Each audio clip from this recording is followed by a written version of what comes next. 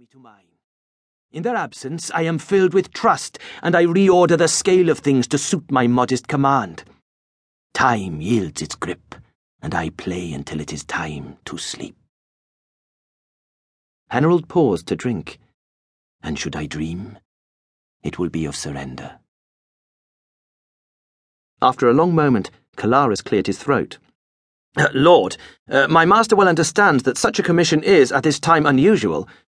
There was a time when it was anything but unusual, but to call it so now is too coy for my liking.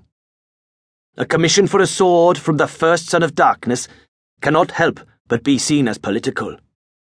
Will my acquiescence unleash rumours of secret allegiance and conspiracy? What snare does Anomander set in my path? None, Lord. His desire reaches back to the honour of tradition.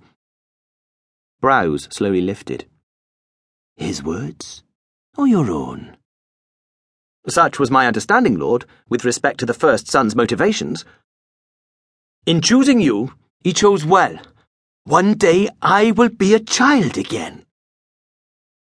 Then he leaned forward, but not yet. The sharpness of Harold's gaze glittered like diamond shards.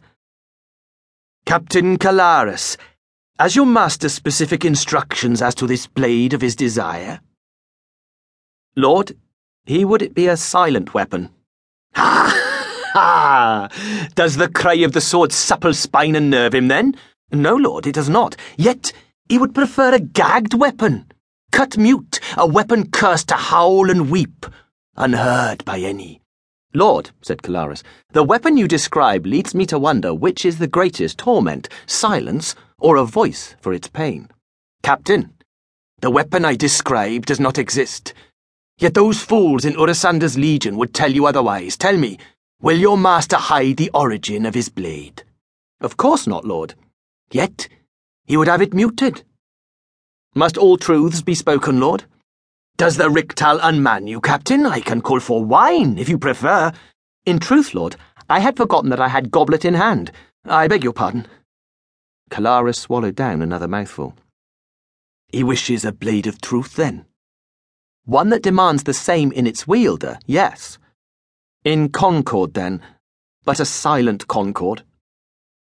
Abruptly, Harold rose to his feet. He was tall, gaunt, yet he stood straight, as if the iron of his world was in his bones, his flesh.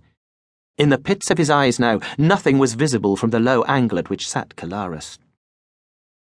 Captain, there is chaos in every weapon. We who forge iron indeed...